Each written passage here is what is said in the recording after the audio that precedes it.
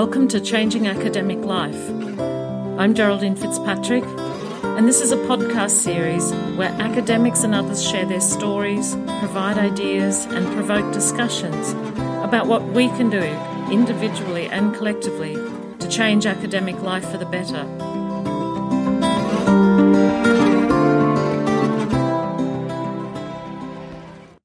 First, apologies for the quality of this sound here. I'm travelling and I forgot to bring the microphone with me. But that doesn't stop me from really warmly welcoming you to this conversation with Dr. Stuart Reeves. Stuart is an Associate Professor in the Mixed Reality Lab in the School of Computer Science at Nottingham University in the UK. And he's also part of the Horizon Research Institute there. Again, this conversation went on quite a while, so I'm going to release it in two parts. And in part one here, Stuart reflects on cues us into his early career, and part of that was eventually coming back to the university to take up a faculty position where he did his PhD. And he was reflecting on the conflict in trying to define your own research brand versus what he sees as the really critical importance of the collective and collegiality in academia.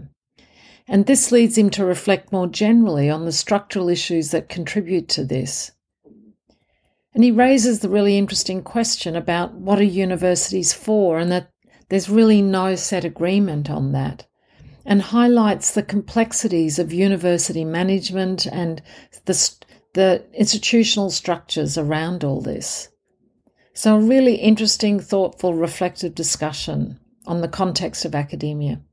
While it's specific to the UK, I think the general principles will be relatable to academics everywhere. And then we'll go on in part two, where he actually then moves to discuss his own response to these challenges by becoming actively involved in governance at his university, which is really interesting. But here, enjoy part one. Stuart, thank you for joining me today. Thank you.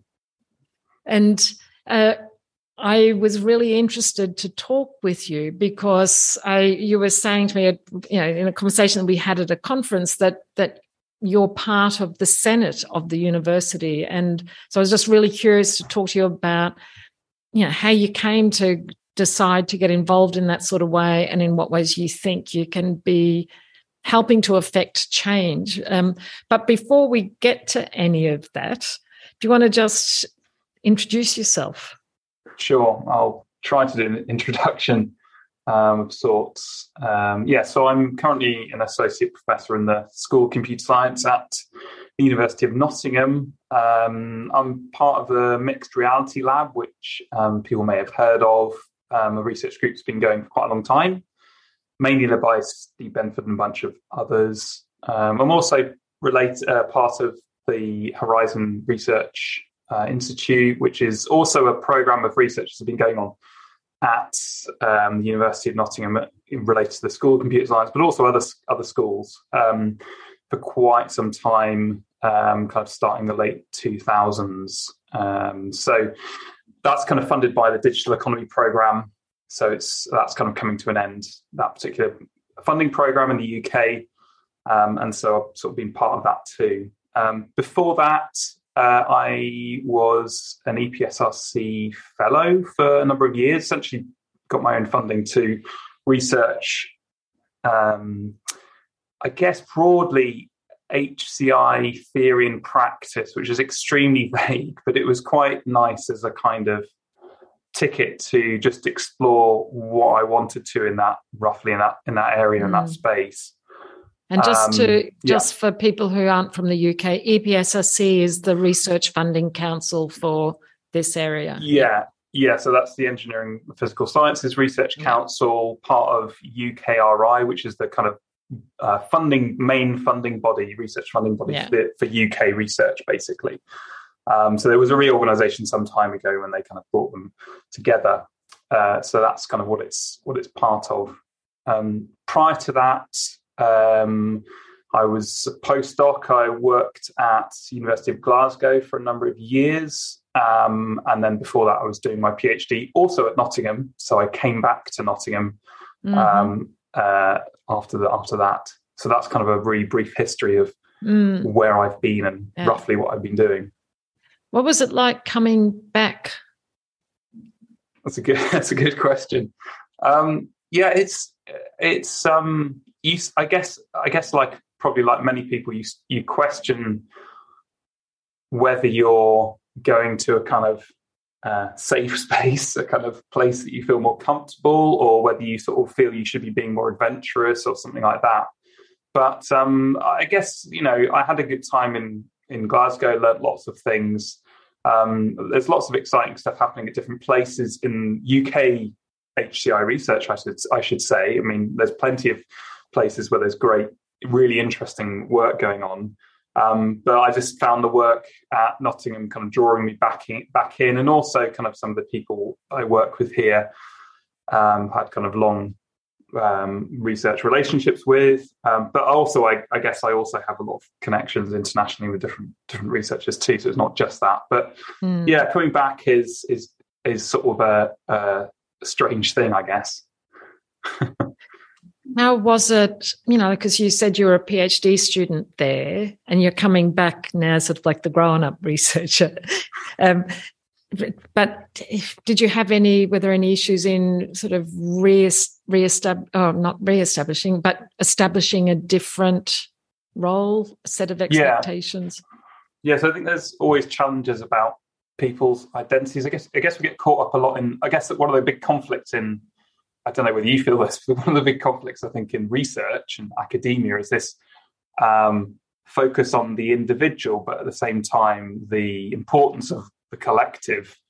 And this ties into kind of the idea of one creating one's own research brand and those sorts of things, but also collegiality creates, there's a bit of friction with that, and it's a big kind of mess of things which we're all caught up in. I sort of think there's a big struggle between defining yourself as part of a group, but also defining yourself as an individual. I'm leading X or Y field or whatever in this particular set of studies or something like that.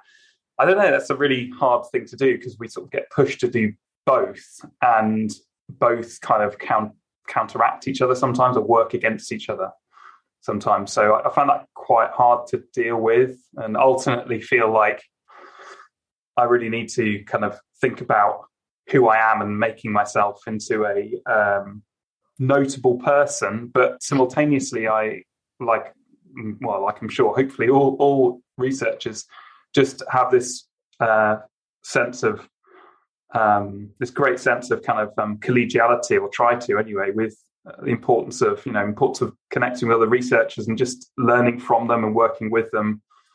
I get this sense most greatly with PhD students as well. So supervising PhD students has been really exciting to see how collegiality really kind of works practically, because you really are trying to push them into something better, obviously, all the time. You're to the point of where it's no longer just kind of like a duty, but also something more than that. So are there any particular ways you navigated that tension, that friction? that's a tricky question. I'm not sure what the answer is to that. Or anything that particularly worked or helped, or I mean, you don't have to have an answer either. I'm just curious. Yeah. Can you repeat the question again? Well, so you talked about the challenges in, the trying to establish yourself as a researcher. You talked about branding, and you also talked about the value of the collective and the importance of collegiality and the the ways in which you can learn from one another. And I guess also entailed of that is contributing. And you just talked about it sometimes being a bit of a friction in retention in how you weigh those two up.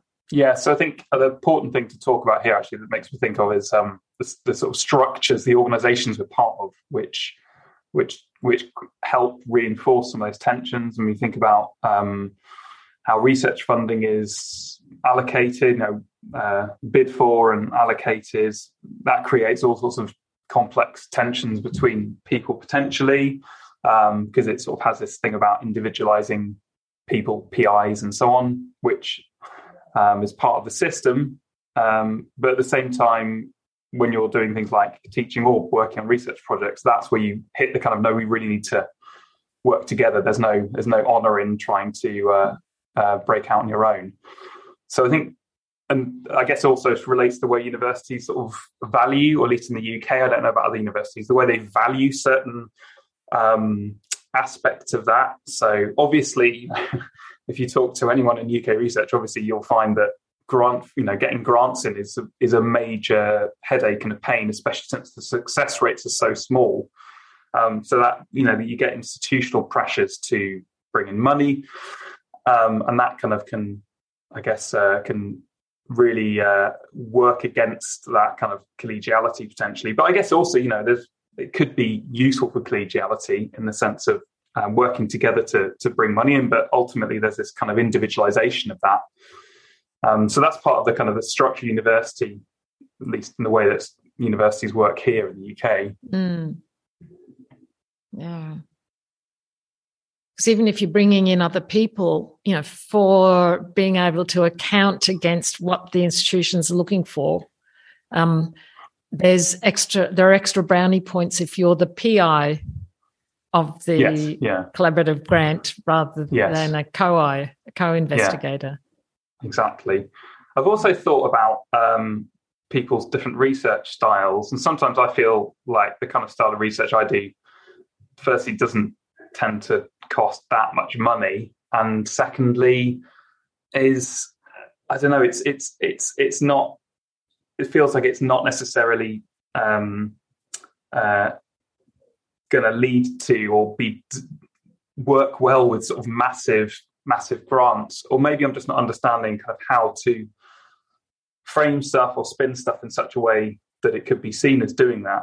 So some people's research, and HCI seems to be, and I guess generally seems to be tailored more towards getting kind of large research grants, whereas others maybe less. I mean, I feel like, sometimes there's a lot of research you can do from stuff I kind of do, which you could do with very little resources and get similar kind of results in terms of publications and all those kinds of things. I don't know whether you feel that as well. I do. And I find it interesting that you use the language of spin, because that is what it can feel like when you don't feel like you just want to get on and do the work, and you can do it just with yourself and maybe some students. And but if you need these grants on your CV in order to get your promotion, then how do you spin the work that you want to do? Have you spun the work? Like, in what ways have you spun it? Me? Yeah.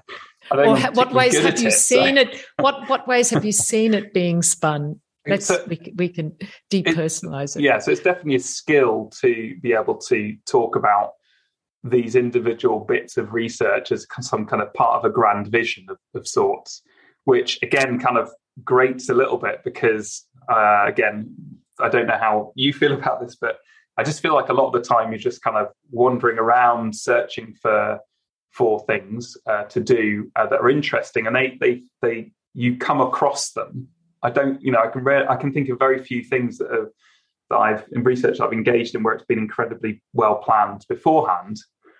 And the most significant things, to me at least, I don't know about other people who read research I'm involved in, but to me, some of the most significant things I've done are just kind of complete chance, or something completely minor that wasn't even funded, was part of something completely different, or just done in almost like quote unquote spare time, your kind of bits and pieces of time that you might have around your grant writing. Or just other kind of duties. So I guess it's a struggle with that kind of big vision element. I guess I kind of have written a little bit about this in the past, about how visions are made and created, and others have too, of course. So I think it's difficult for us to be reflective about this, but at the same time, work within those sorts of structures. The same would go with things like rankings and league tables, for instance, of universities. So we've had conversations about this recently within our own universities. Many universities in the UK are obviously obsessed with rankings, but you have many, senior academics, executives who will openly display some kind of critique, some reflexivity towards the nature of rankings and league tables, but at the same time, they have to kind of play the dirty game. Yeah. So it's, Yeah. Yeah. I mean, what can we do about that tension? Because I share your experience where a lot of my, I think, more interesting publications have come out of more skunk work projects that haven't been funded. They've been emergent collaborations or things that have come out in just in discussions with people, and not things that you can write up with clear goals and deadlines and deliverables. On the 28th of February in 2025, I will produce a pink prototype. And there are different types of research. So where might we go with that to allow a more of a diversity of understandings of different styles of research?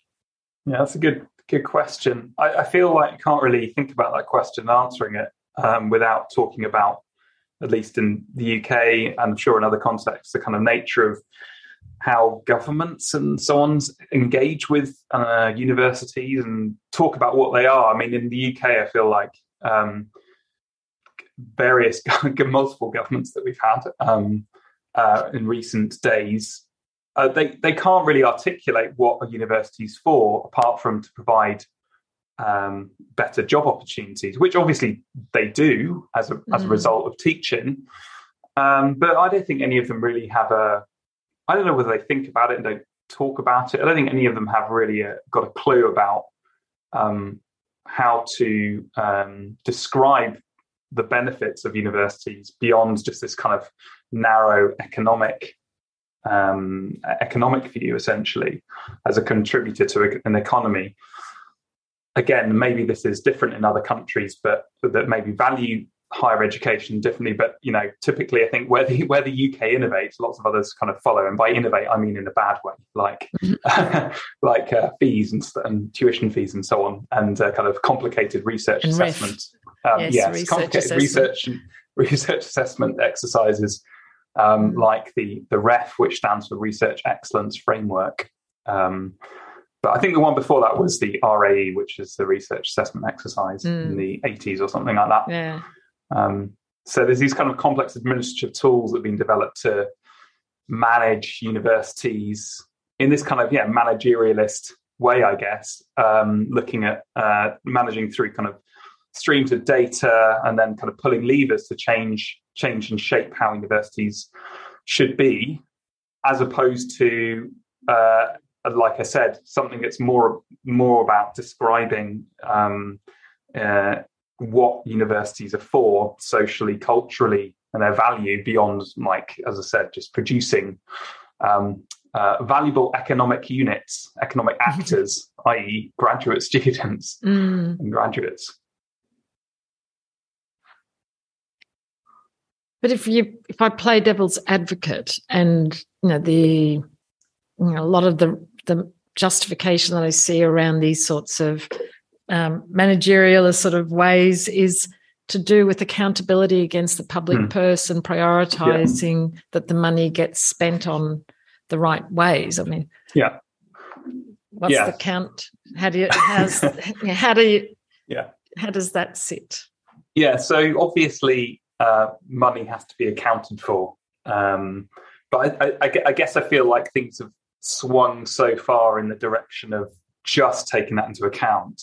So we're not saying that you shouldn't think about money, because money obviously is important and does exist as an object. But at the same time, if you're only considering, I mean, in the UK at the moment, there's been this long running discourse from governments about or the government about the value of different degrees, i.e., how much what the average salary of a graduate in this X or Y degree actually is, and then therefore that indicating the overall value of that particular course. So that seems to me taking that accountability to some extreme. I mean, that way of valuing degrees obviously is completely bonkers and misses out on a whole load of other potential values which we could take into account, but they're excluded from that description.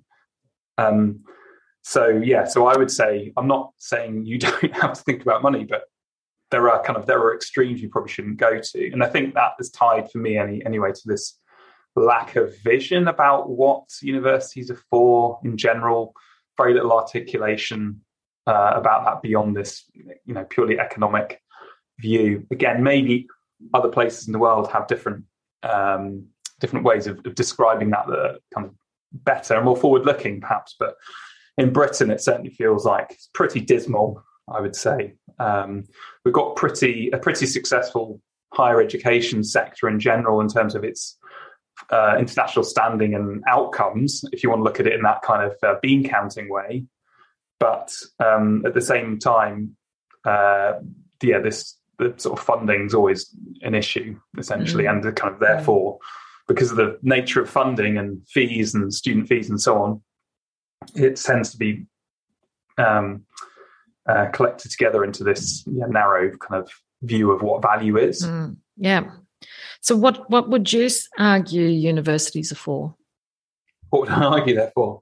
Well, I guess they have value on these different dimensions. Obviously, they offer education on a kind of basic level. But if you think about all the things students do, I'm just thinking very narrowly about my own discipline, for instance. If you think about what students actually go through, they obviously need to develop socially, lots of soft skills, as we call them, which actually, we do teach quite a lot of that stuff on our courses increasingly. And to think about the kind of effect of what they're learning beyond just kind of it being purely technically driven, essentially, to try and push them to do. So they're learning about that. Obviously, they're developing networks of friends, acquaintances, those sorts of things, and getting involved in societies and so on. So, and the other thing we sort of tend to talk about, I guess, is to think about what a degree is. It's not just for a job. To me, the stuff you learn about kind of forms a basis of your understanding of the world, I guess, from then on. So being able to do that, having that effect on society is kind of quite broad and wide ranging. And I'm just sort of talking about, computer science, of course, in a kind of very limited way.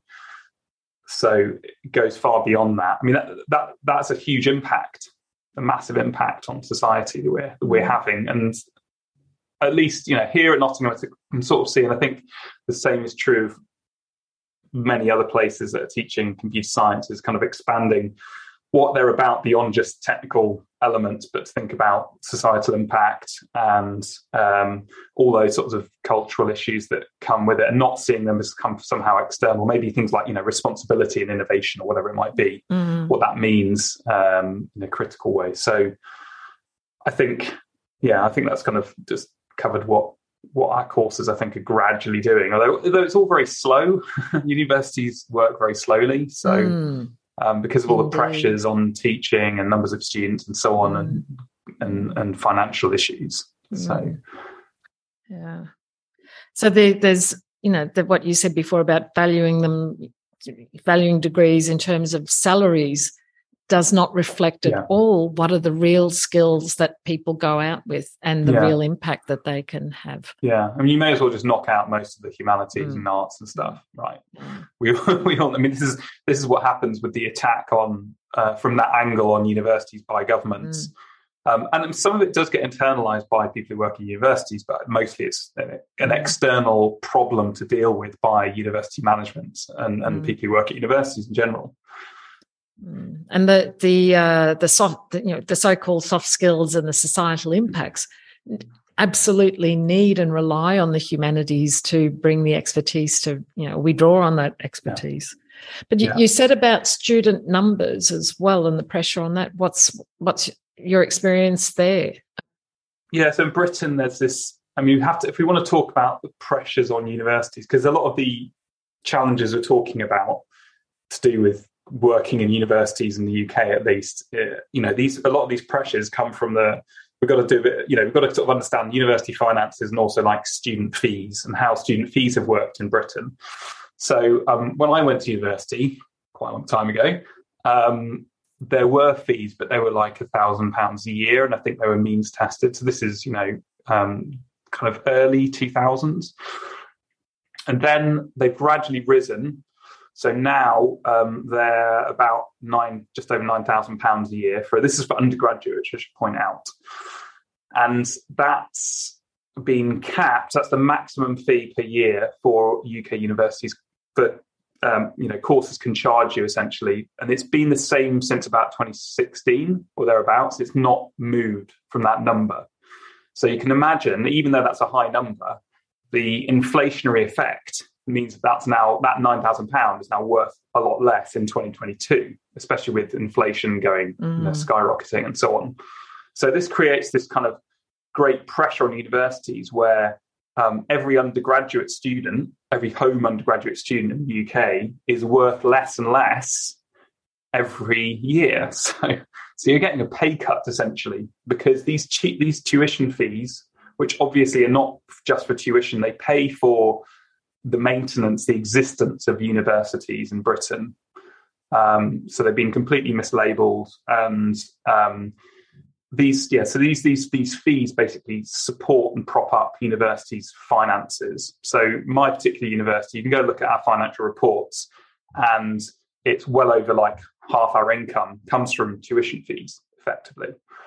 So when you're saying that amount of money, something that's funding a lot of your university, when it's being cut gradually year by year, you have to increasingly rely on other sources of funding, like, say, international students who are paying a full fee. So that's not, that can be whatever university wants to charge. So universities have been recruiting more and more international students or students from abroad who can pay a full fee. So that's led to the expansion of things like, master's degrees and overseas recruitment, increasing overseas recruitment.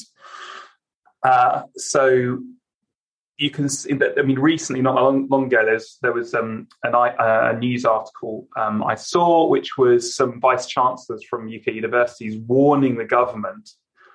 They're starting to warn the government. Some courses might have to become not eligible. Essentially, they don't take any undergraduate students from home because essentially they cost too much money. So they were warning the government to say this might happen. We might have to close some courses to home undergraduate students. So the very idea about what the point of university is to mainly provide teaching for higher education teaching for home students is kind of going out the window gradually.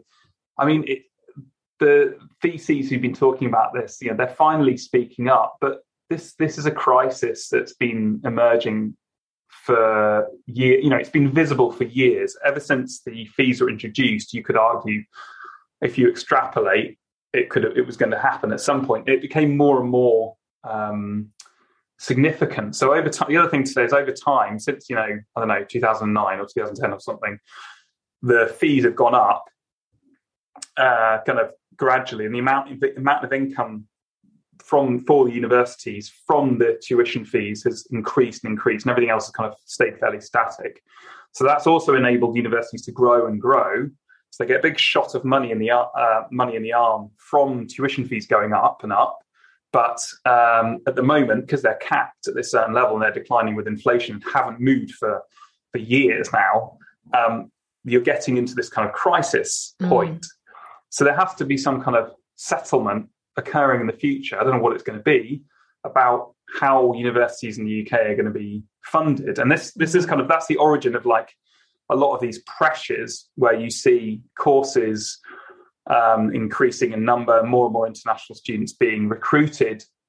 And I have a little bit of sympathy for university managements, not much, but I have some, because these are real financial pressures. Even if a lot of the times we might disagree with some of the things they're spending money on, like capital investment and so on, the way they spend their money, they are real problems that are kind of created by this crazy fees environment. So I don't know what's going to happen in the future, but something needs to be done about it. The other thing to say is actually there's a lot of disparity between different institutions and how much they rely on fees. So I was looking at the data, and somewhere like Cambridge relies on fees way less than another university that maybe focuses a lot more on teaching. So in the UK, there are lots of universities which used to be kind of teaching focused institutions and became universities, and post 1992. And many of those are still strongly teaching. They serve certain purposes and offer certain kinds of courses that are very, and they're very teaching oriented. So they're in an even worse situation because, if you think about the cost of, the percentage they're relying on this tuition fee income is much more they're way more leveraged on that than some other institutions, the kind of famous ones like Cambridge and so on. So there's those pressures. And so the fees thing is also, you've got to see it as a mechanism, like creating all this kind of different sorts of crises in universities, and then disparities and different challenges and between widening those. disparities. Yes, widening disparities. It's crazy. It's crazy, what's going on, I'd say. And what's the day-to-day impact on you as a lecturer trying to teach in that system? I think it depends where you are in an institution. So, where I am, we're lucky enough to have quite solid and healthy student numbers, almost like too many to some extent. Whereas other parts of, my institution, I'm sure others as well, have declining numbers, right? So it depends on where you're working, and because of the nature of things, often those places with declining numbers are going to get lots more pressure from management to do more recruitment, obviously, to make up the numbers. And equally, the places that are able to over-recruit, you may well get encouraged to, just do a bit more recruitment to make up for that.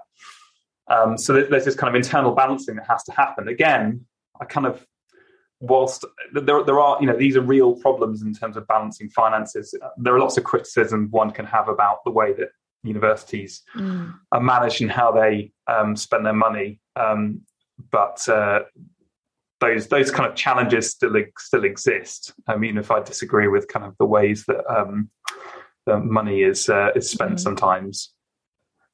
And also thinking about, if you've got increasing numbers, you may have been teaching a class of 60 and marking 60 assignments, but now you're probably teaching whatever, extra numbers. Yeah. And if they're under pressure with finances, maybe you're not getting the tutorial support or whatever to help with that either. Yeah, so across the sector, there's been a lot of focus from the union and others on things like casualization. I know this is a big issue in the US with like adjunct professors kind of essentially running a lot of courses, and they're temporary staff effectively. In Australia the UK as well.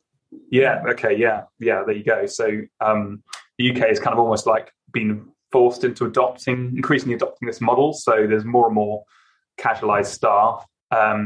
Again, if you're in places where there's less money, and you may have a lot more casualized staff, essentially running a lot of teaching activities with all the problems that come with that. So so it does. That's what essentially it results in. And we're talking about institutions that, as you said before, are very slow to change. Yes. And exactly. You're talking about a crisis that will need a settlement and a slow to change institution. Yeah, exactly. I honestly don't. I don't know what's going to happen. I'm not really. I'm not a politician. I'm not kind of into politics in that kind of way, I guess. But it does make me wonder what kinds of policy solutions are going to come out to resolve this. It is. I don't know. Maybe it sounds dramatic, but it does feel like there's a kind of coming crisis. There's arguably already is a crisis. That's been rumbling on along long while, and now is kind of coming to a head, I guess. I mean, it's if you kind of are part of the unions, any kind of union that's associated with university, you'll know all about this from for quite a long time, with things like spending on staff gradually going down over time versus overall income. So so whilst I was saying kind of sympathising to some extent with the way universities are run by certain executives in charge and leaderships, there are choices they're making about how they distribute that money, and often it seems to be away from teaching activities in general. If you look at the actual data. Yeah. Do the people in management positions tend to come from academic backgrounds or not? Just curious. That's a good question. I think there sort of tends to be mostly people who've come from academic backgrounds. But I think so this is another dynamic we have to talk about universities. Again, this is UK specific, but maybe it applies elsewhere. It sort of feels like there are people who want to get onto the kind of quote unquote management track, whatever that means, and that actually just kind of separates them, detaches them from the kind of the rest of the body of staff, at least academic staff and teaching related staff and research related staff, wherein they kind of then that's their career, essentially becoming a manager of a university. So that's kind of the culture we've created. Again, you see this across a lot of universities where there's executive boards of different kinds. There's different sorts of other kind of high level managers in the university. And then it seems like going back is not really possible. You just have to go forwards to the next institution. Maybe you'll get a higher rank if you leave to manage another institution and so on. So it becomes its own activity.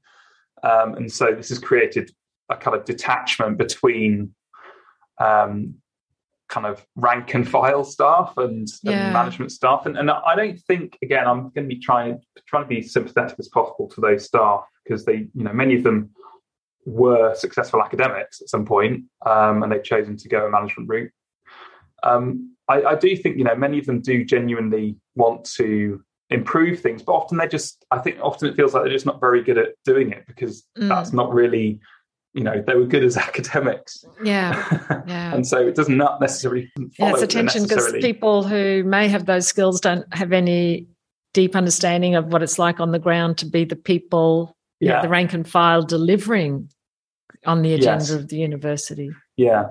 So I don't know how you solve that unless you kind of think about changing university governance or something like that, or the ways that universities are run in general. But obviously you have a lot of pushback against that, because people have vested interests in keeping things as they are, even if they do genuinely want to improve universities. And at the same time also, I would also be sympathetic about these kind of external forces pushing on them, this kind of the kind of ongoing financial crises, which are emerging with the universities in the UK and so on. It's a really complex space, isn't it? Yes, it's super complex. How do you respond personally? Like, is it sort of despair or curiosity or hope, or I don't know, or do you just put your head down and get on with it, or what? And that's where we'll leave it. And how he responds personally is the subject of what we go on to talk about in part 2 of this conversation. And it's really quite an amazing story of someone who's, again, just put themselves out there to be part of making a difference. So I look forward to bringing you part 2 soon. You can find the summary notes, a transcript and related links for this podcast on www.changingacademiclife.com. You can also subscribe to Changing Academic Life on iTunes, Stitcher, Spotify and Google Podcasts. And you can follow Change ACAD Life on Twitter. And I'm really hoping that we can widen the conversation about how we can do academia differently. And you can contribute to this by rating the podcast and also giving feedback. And if something connected with you, please consider sharing this podcast with your colleagues. Together, we can make change happen.